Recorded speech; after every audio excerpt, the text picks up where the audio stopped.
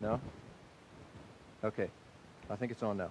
Okay, so this morning, guys, I'm not in Mark again. And so this came in our staff meeting this week as we talked about, what's going on in the world around us. We just kind of were talking about how things are becoming more and more divided. There's a widening gap within the world, and I think even within our church.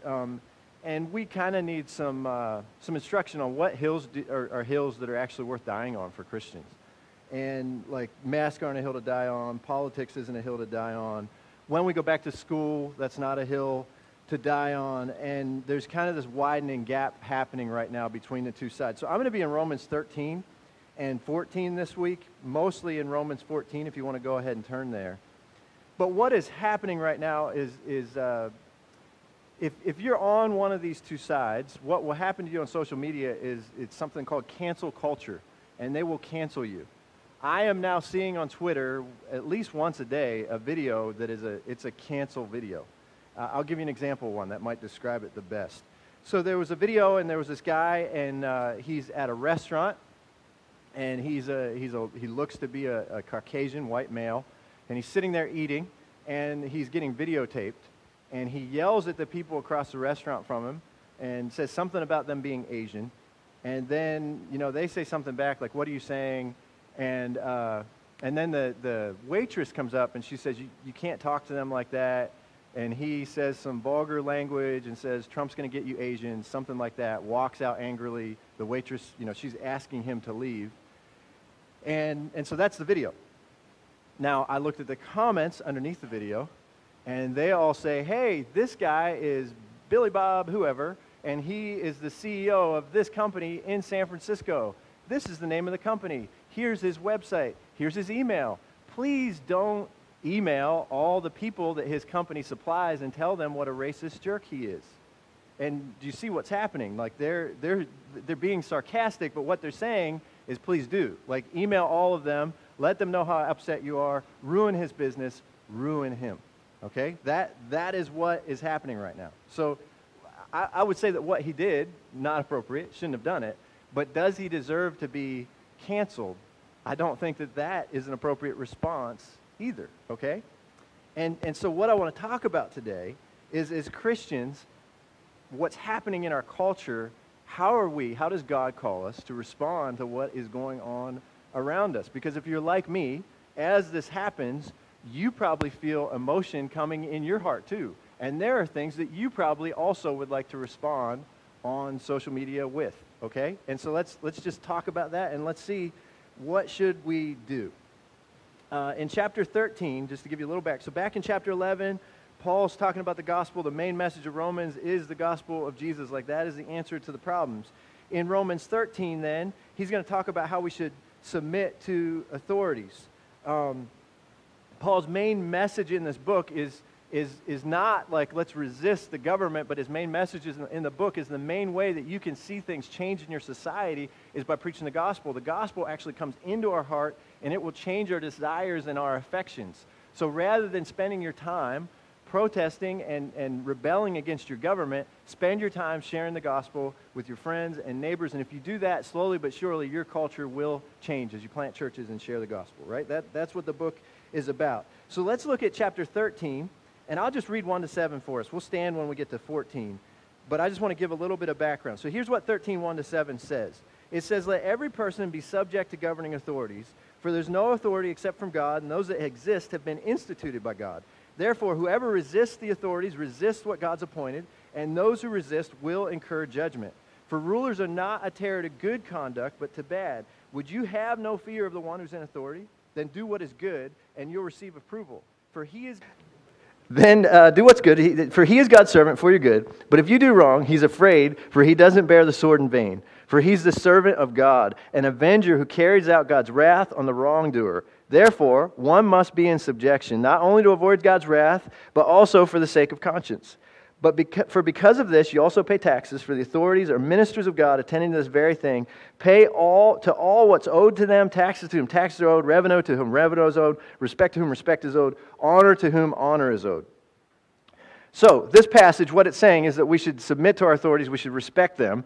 The only really evidence that we have in the New Testament of people resisting authorities is you could look in Acts when the apostles get thrown in prison, and they basically say to the people that have thrown them in prison, we have no choice. The gospel compels us to continue to preach the gospel. And so if you have an authority over you that's saying you can't preach the gospel anymore, then as a church, we're going to stand against that, and we're going to resist it, and we're going to continue to preach the gospel, even if it means prison for us.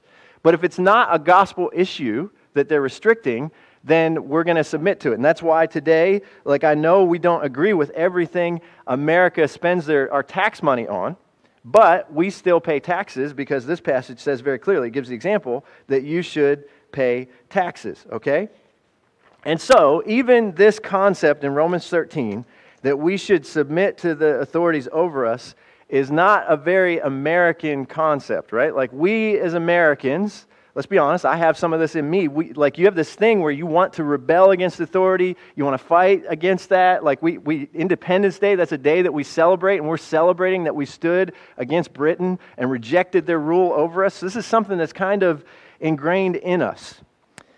But I had a pastor friend, and he, I don't know if he said this in a sermon or he said it to me, but it stuck with me. And he said this, he says, if you can't submit to the authorities you can see, what makes you think you'll submit to the authority you can't see? If you can't submit to the authorities you can see, your teachers, your professors, your parents, your pastors, all of that, if you can't submit to them, what makes you think you're going to be able to submit to God, right?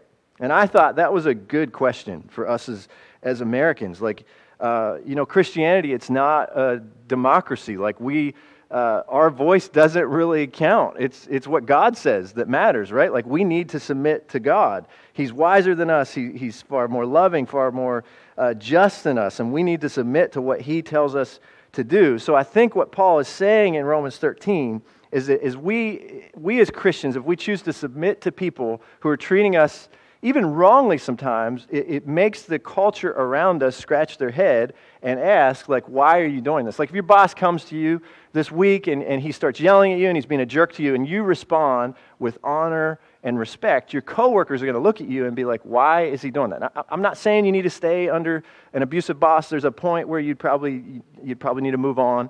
But I'm just saying if he just loses his temper and starts yelling at you or something and you don't respond in kind, your coworkers are going to look at you and they're going to say, why didn't he respond in kind? What is going on with him? And it's this chance for you to be a gospel witness, right?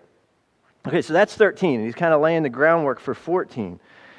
In chapter 14, he's going to deal directly with these issues, and they're not sin issues. They're issues of preference, right? So one more thing about the book of Romans. This book was written to a church that was struggling with the issue of racism, right? So you got Jew and Gentile, and they're not getting along. So you have all these different people groups in the church in Rome, and they're not getting along. In Romans 14, these are the actual issues that they're not getting along on, and it's issues of food and drink and the days you celebrate. It's exactly what you would expect. When you get different people from different cultures together, and they're trying to hang out, yeah, you eat different stuff. You have different cultural days that you celebrate. This is normal stuff that would normally happen. And so it's happening to them, and Paul is going to give them some wisdom on how do you walk through this? How do you navigate this turf? So let's read 14, 1 to 23. If you guys would stand with me, I'm going to read the whole chapter, and then we're going to go through it, okay? 14, 1 to 23. Romans 14, 1 to 23. As for the one who's weak in faith, welcome him, but not to quarrel over opinions. One person believes he may eat anything, while the weak person eats only vegetables. Let the one who eats not the one who eats despise the one who abstains, and let not the one who abstains pass judgment on the one who eats, for God has welcomed him. Who are you to pass judgment on the servant of another? It is before his own master that he stands or falls, and he'll be upheld, for the Lord is able to make him stand. One person esteems one day as better than another, while another esteems all days alike. Each one should be fully convinced in his own mind. The one who observes the day observes it in honor of the Lord. The one who eats, eats in honor of the Lord, since he gives thanks to God, while the one who abstains, abstains in honor of the Lord and gives thanks to God. For none of us lives to himself, and none of us dies to himself, for if we live to the Lord. If we die to the Lord. So then, whether we live or whether we die, we are the Lord's. For to this end Christ died and lived again, that he might be both Lord of the dead and of the living. Why do you pass judgment on your brother? Or you, why do you despise your brother? For we all stand before the judgment seat of God. For it is written, as I live, says the Lord, every knee shall bow to me, every tongue shall confess to God. So then each of us will give an account of himself to God. Therefore, let us not pass judgment on one another any longer, but rather decide never to put a stumbling block or hindrance in the way of a brother. I know and am persuaded in the Lord Jesus that nothing is unclean in itself, but it's unclean for anyone who thinks it is unclean.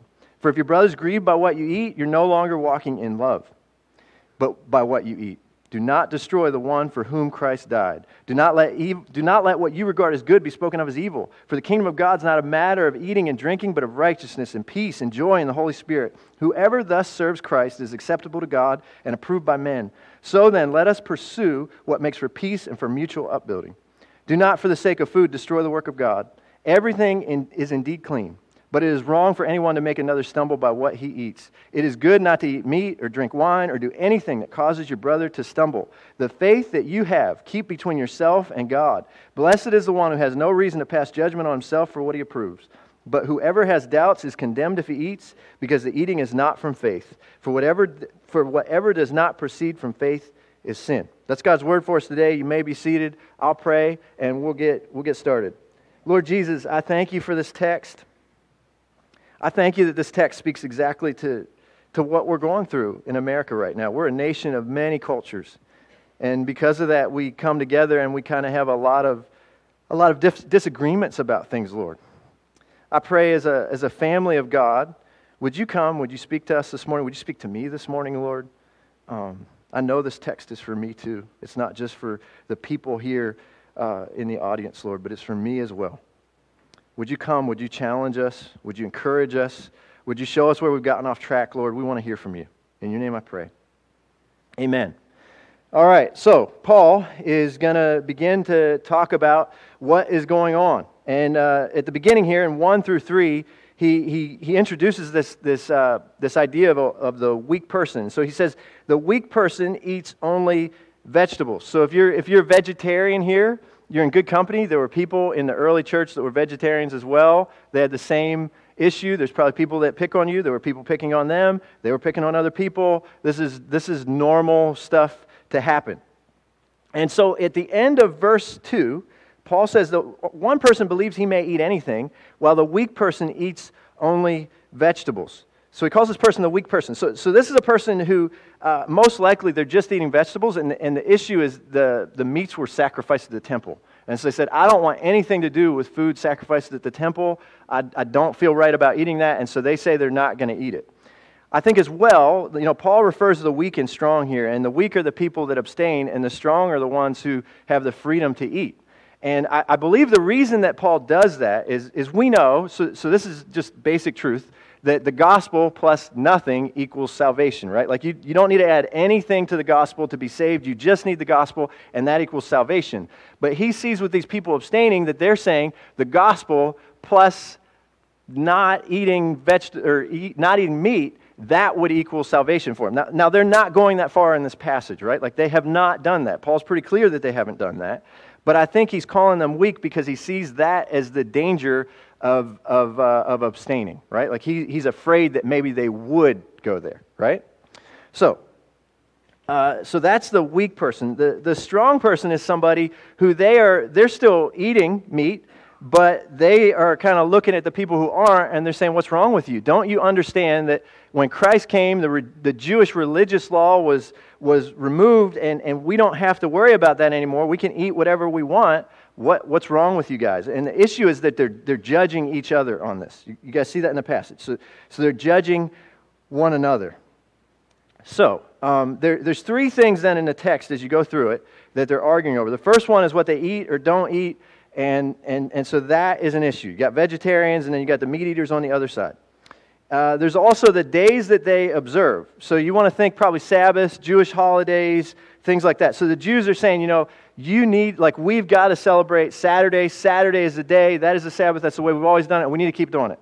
And then you have the other side, most likely Gentiles, and they're saying, why don't you look at Acts 20, verse 7? And if you look there, you'd see, it seems that at that point they started to celebrate on Sunday because that's the day that Jesus rose again. And what if I work on Sunday? What if Monday's my day off? Can Monday not be to the Lord? And this is the argument they have in the church. And then the final thing that they're arguing about in this passage is drinking wine or not drinking wine.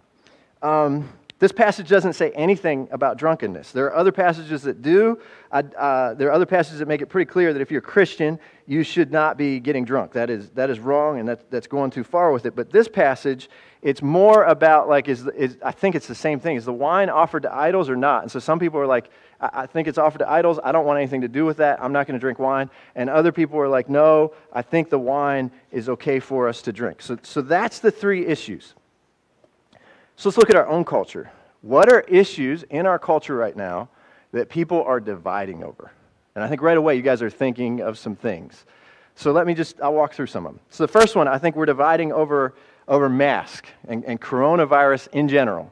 And we're asking, should we wear them, should we not wear them? So there's one group, and I'm going to give the extremes, and I realize most of you are probably in the middle somewhere, but I'll give the extremes. So there's one group, they say, I'm an American, I have freedom, I have rights, and I have the right not to wear a mask. And these people, they will also post videos of politicians who, they'll give their speech, and first thing the speech is over, they'll show on the video, they take their mask off and start talking to people. And they're like, look, they're being hypocrites. They don't actually wear it. They will also post things from doctors and various health professionals saying it's not good for you to wear a mask. And at the end of the day, this is kind of the extreme side. They would say, if you wear a mask, you're not a real American, you hate freedom, and the freedoms our country stands for. Okay? That's kind of the extreme end, that side. The other side, they will say, if you're not wearing a mask, basically you're kind of choosing, you want people to die. That's kind of what you're choosing. You don't really love them. And they will also cite doctors and nurses, and they will say, look, the stats say if you wear a mask, it is safer. They will also put videos up online of people in stores not wearing masks, and they will confront them and say, why aren't you wearing a mask? And then the person will go nuts and start throwing stuff at them. And they'll say, look, this person's being a Karen. That's online right now. If you don't know what that is, ask someone. It's an internet thing right now. The worst of this side, they say, if you don't wear a mask, you're just selfish and you want other people to die. Okay? So these are these two polar sides. I know neither of you are on the polar side. You're probably in the middle somewhere. But that's what's happening in America. What do we do with that? Do we cancel people? Is that the right answer? Next one, politics. So, the Democrats, these are people that are probably going to vote for Biden, and they say you're stupid and you are racist if you support Trump. You hate anyone who's a minority. You can't handle people disagreeing with you, and you don't care about the hurting and the poor at all. So that's one extreme side. The other side, the Republicans, they say if you're a Democrat, you want to destroy America. You don't care about the freedoms we have. You hate them. You are a snowflake that can't deal with dissenting opinions. And they will also say that, like, Biden, he's not right in the head. And so these are the two sides, right? So you got the Trump side and you have the Biden side. And again, we're getting more and more polarized. Another issue we're dividing over is the issue of school. So we have people who say, if by sending students and teachers back to school, you are basically sentencing them to death. Like, I can't believe that you would think of sending people back to school. That's terrible. So that's one side. That's the extreme side. I know not everyone's saying that, but I'm giving you extremes. The other extreme side, they would say we have to get our kids back to school. It's not emotionally good for them. There are people committing suicide and stuff like that. And if we don't get them back to school, it's going to continue and they're going to get more and more behind. So again, we have these two sides. Can you see that in our culture? And again, the question is, what do we do? Do these people, do they deserve to be canceled? Is that the right answer? Drinking. So we have people in our church that, and I know people, there are people in our church that they're almost prohibitionists. Like, they would like to make alcohol illegal, and they think it's terrible, right? We also have people in our church who brew their own beer at home. Do you see that? Like, that's a really big gap. And again, like, we're all the same church family. And if none of that got you, let me give you this one. This happens to me a lot. So you're at the grocery store, and you're standing in line waiting to check out, and you start looking at the cart in front of you. And so maybe this cart, they've just bought all organic stuff. And so you look at it, and at first you just notice it, and then you're waiting a little longer than you think. You start to look some more, and you're like, why did they buy all organic stuff? I mean, that is expensive. Do they not realize they could have bought, like, they don't look like they have a lot of money. They probably could have got the same stuff way cheaper. Why are they doing this? This is what happens in my mind sometimes. I'm sure it doesn't happen to you. Or somebody's in front of me, and it's kind of the opposite situation. They have like this huge, like 24-pack of Coke, and it's up on the side of the cart. You know how people just put it on the side of the cart? And then they just got chips and cheese and ice cream, and their cart's just full of junk food. And again, in my heart, at first I'll be like, oh, maybe they're having a party or something. And I'll be like, man, why did they get so much? That is not good for them. Like, that's not going to be good for their health. What are they thinking? And I start to judge them in my heart. So we got these very different views in our nation. And somehow we've got to choose as a church to come together on this stuff. Now, I want to be clear here. There are things in Scripture that are clearly sin, and there's no arguing about them. Okay, so murder, abortion, sex outside of marriage, all of that, that's not even on the table. Paul, in this chapter, is simply, he's already talked about a lot of that. He's now talking about their preferences and how their preferences are getting in the way of the gospel going forward in their culture, right? And so what does Paul have to say to this? In 14:1, he says, as for you, the one who's weak in faith, welcome him, but not to quarrel over opinions. So what he's saying here is don't invite people over your house just to argue with them. Like, that's not good. And I think if he was saying it in our culture, in our time, he would say, don't argue with people over this kind of stuff on Facebook and Twitter and all your social media stuff. Like, it's not worth it. Just let it go. So I think that's the first thing, is just don't bother arguing about this stuff on Facebook and Twitter, and it's not good for you. Don't bother doing it. 3 and 4, verses 3 and 4, he tells them, he says, don't despise one another. Don't judge each other. And so what he's saying is, when I was at the store and I saw that grocery cart in front of me, I need to not judge them. And I just need to celebrate with them. That's great. They love organic. They're going to be so healthy. That's awesome. They bought a whole bunch of junk food. They're probably having a party with their friends. It's going to be great. Like, that's what I should be doing, but I end up often passing judgment, and that's not the right answer. And so we don't want to judge them on that. In verse 4, he gives the reason for this. He says, who are you to pass judgment on the servant of another? It's before his own master that he stands or falls, and he will be upheld, for the Lord is able to make him stand. And he goes on then, and basically what he's saying is, you are not that other person's master. They don't answer to you. They answer to God. God's the only person that they're going to answer to. And so I think when we start judging people about these kind of issues, really what's going on in our heart is an issue of control. Like, we want to control their lives. We want to control their lives. And the other thing is, and we'd never say this out loud, because in our culture, one of our key things is that truth is really based almost on our emotions. And so the important thing in our culture is you need to be true to yourself. Okay, so we celebrate that, but at the same time, we're also an incredibly judgmental culture, and in our hearts, we're not saying it out loud, but we're often judging people in our hearts about right and wrong. And the thing is, when we judge people in our hearts like that, and we make a determination that what they're doing is wrong, we need to realize that same level of judgment is probably at some point going to come back at us, and that we struggle with things too. Yeah, in this area we might be doing great, but if I go to another area, we might be completely just not doing good. So let me give you an example. This week, how many of you, when you were driving your car, you sped? Like, you went over the speed limit when you were driving your car? I know I did, right? Yeah, raising your hand, that's good. Most of us this week probably sped. And when we were in Romans chapter 13, it says that we should submit to governing authorities. So when we go over the speed limit, are we submitting to government authorities? No, I didn't submit to government authorities when I went too fast this week. So you see what I'm saying? I'm judging their cart, but if they came and they wanted to judge me, they could find plenty of things to judge me on as well. And so this is why in I think it's in Matthew, Jesus says, brother, take this, let me take out the speck that's in your eye.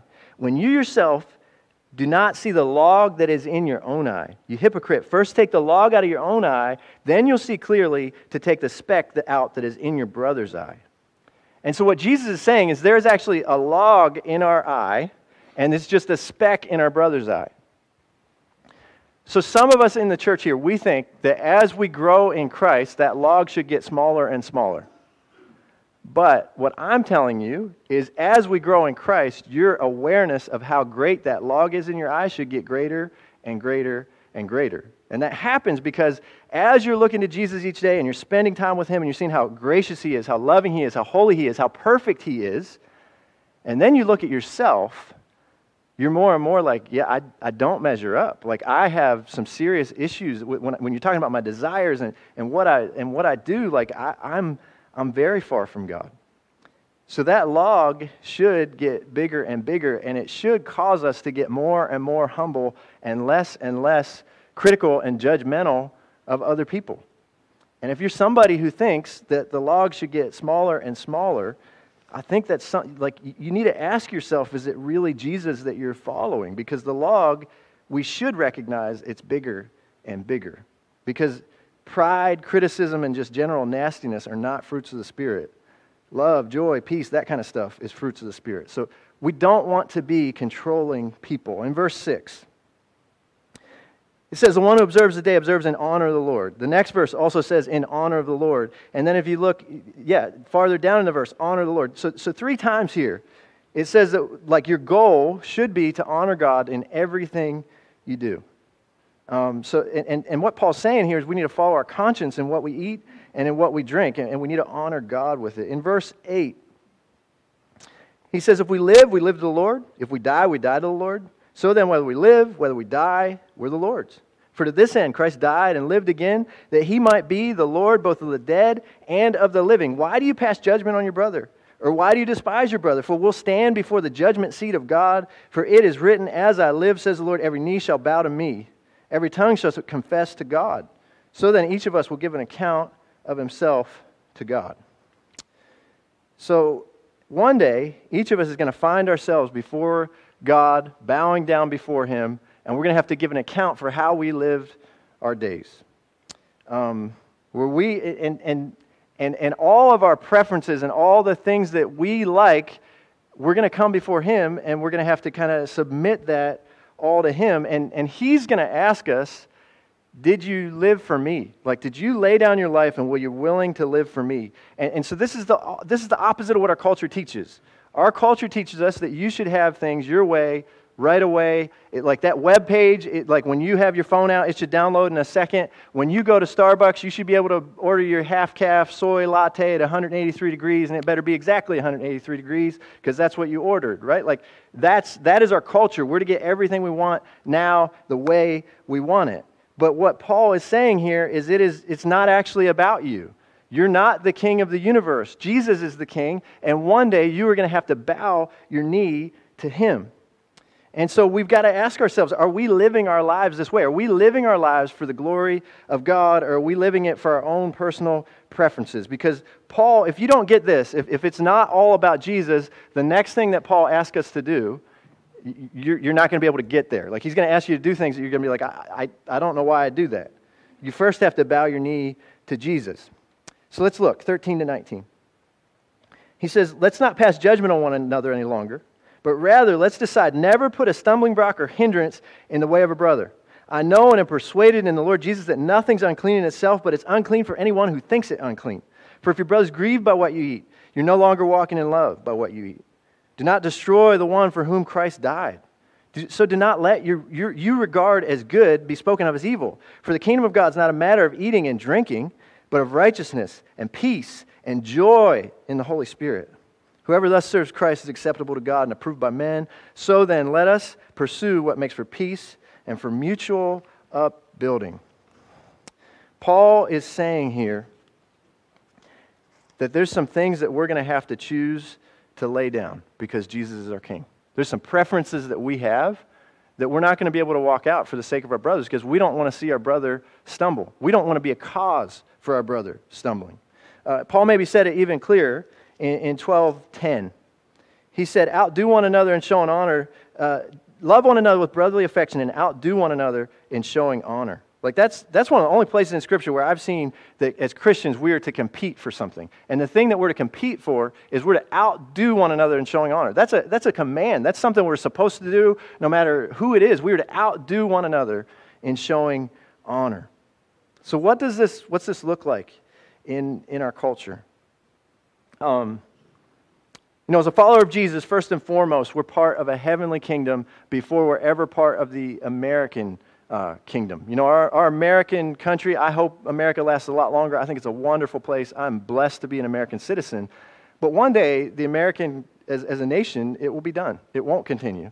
And our heavenly kingdom, it's going to be forever. And you remember that rope I had last week? You remember how long it was?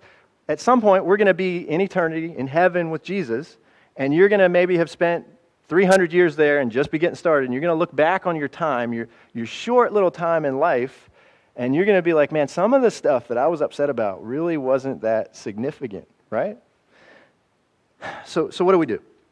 I would say that unless you have a medical issue, you should probably wear a mask. Like what I'm doing right now is when I'm a pastor, and so this isn't something that I want to argue with people about. I don't want to argue about masks, and so whatever home or store or whatever I go into, I put my mask on, unless it's somebody I've already talked to and I know they don't care. So I walk in with my mask on, and what you'll find is people very quickly, you'll find out where they're at. If there's somebody that doesn't care about wearing a mask, you don't have to have that on, take it off.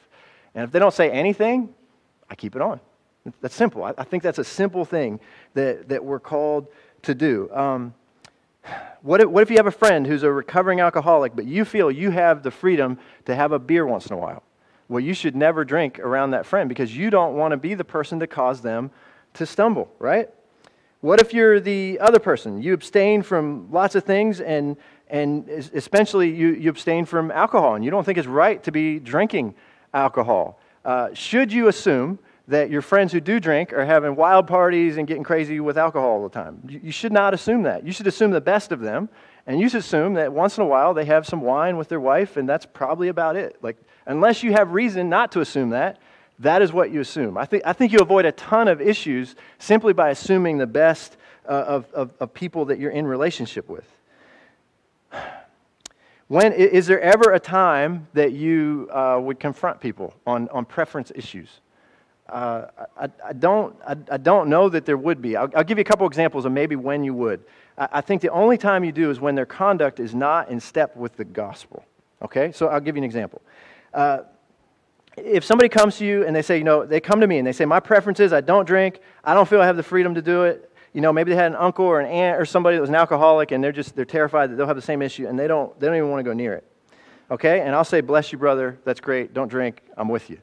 But if they start going around the church and they say, I don't drink beer, I think people who do are going to hell, they're not real Christians, and they start going around and teaching other people in the church, if you drink beer, you're going to hell, that's when I'm going to come to them and say, you can't do that. You're taking this too far, and you're out of step with the gospel, and you need to stop saying this, right? The other side of it, if there's somebody that says, I don't think drinking is wrong, I think, and you're not a real Christian unless you've experienced this enlightenment that tells you that you are able to drink beer. You need to experience this freedom too. And they go around and they're preaching that in the church, that unless you actually drink alcohol, you're not a real Christian. I would go to them as well. And I would oppose them to their face. And I would say, you're out of step with the gospel. You're taking this too far. It's not that kind of issue. Please don't preach that in our church. If you are a Trump supporter, and you start going around our church and you start telling people you're not a real follower of Jesus unless you vote for Trump. I mean, aren't you pro-life? You have to vote for him. That's the thing.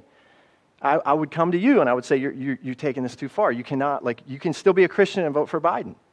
Or if somebody came into our church and they started saying, you've got to vote for Biden. How could you vote for Trump? Have you seen what he's done in the presidency? I mean, he's been terrible. You must hate poor people. You must hate minority groups. Again, I would come to that person, I'd say, you're going too far with this. You cannot say that in our church. We're not a political organization. We are part of the kingdom of God. And let's be honest, on this issue of voting, have any of you ever voted for someone that you agree with everything that they say? That every one of the platforms they stand on, you're like, yes, I'm totally with them.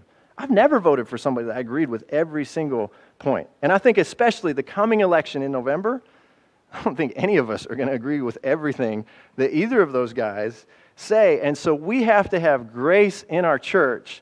I'm telling you, there's people in our church that are going to vote for Biden. And I'm telling you, there are people in our church, they're going to vote for Trump. And you cannot assume the worst of them. You can't assume if they vote for Biden that they're pro-abortion. They probably aren't. They're probably just like you, holding their nose and doing the best they can, right? Like that's kind of what we do when we vote now. You hold your nose and you kind of vote your conscience. And if somebody votes for Trump, you can't assume that means that they're a racist and all this other stuff. You've just got to assume that they're a faithful believer that is doing their best just like you. Here's the thing. When we're talking about social media, the people on social media right now that you think are so out there and you just hate them, if you actually sat down and had a coffee with them, do you know what you'd discover?